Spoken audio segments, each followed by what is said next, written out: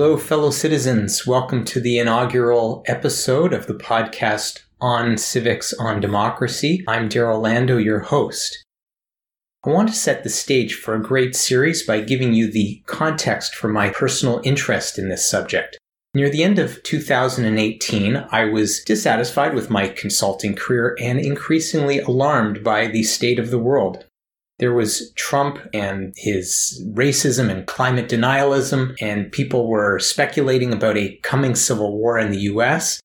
Across the pond, Brexit was ongoing and gridlocked, causing a big drop in people's faith in democracy and global institutions. And the far right was in resurgence in Europe and beyond. Authoritarian populists, especially the nationalist kind, were in power in several states and elsewhere in Turkey, Brazil, and the biggest democracy of all, India.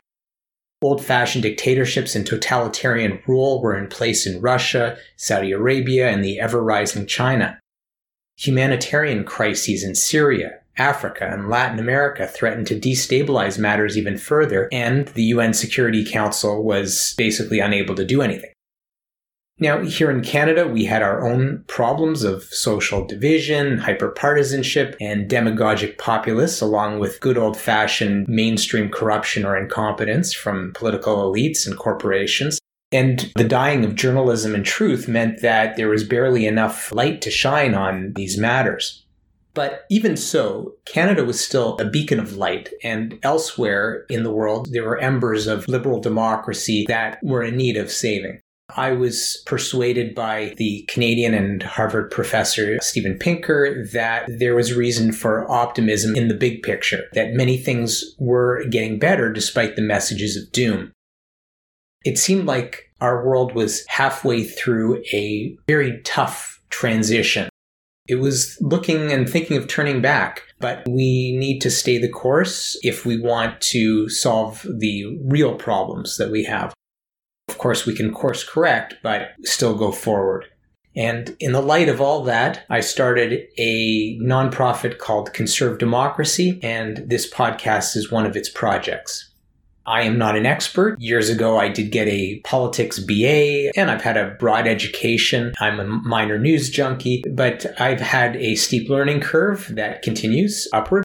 I defer, of course, to the very knowledgeable on these topics, but one quality that I have is not being very partisan.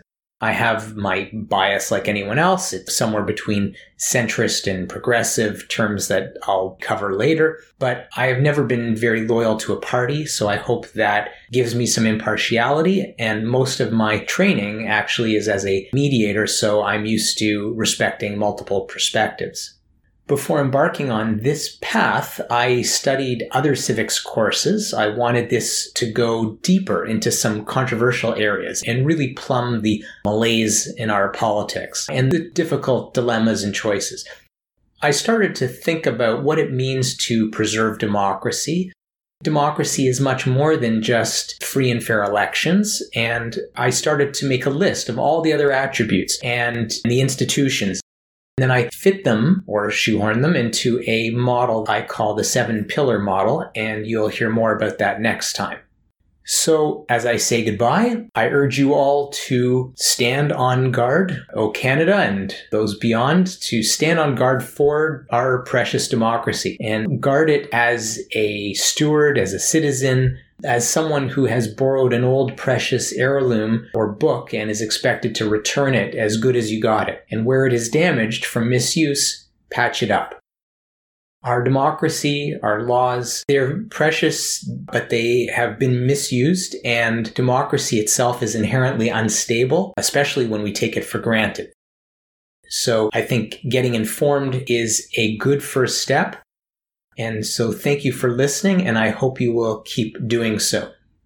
All the best. Take care.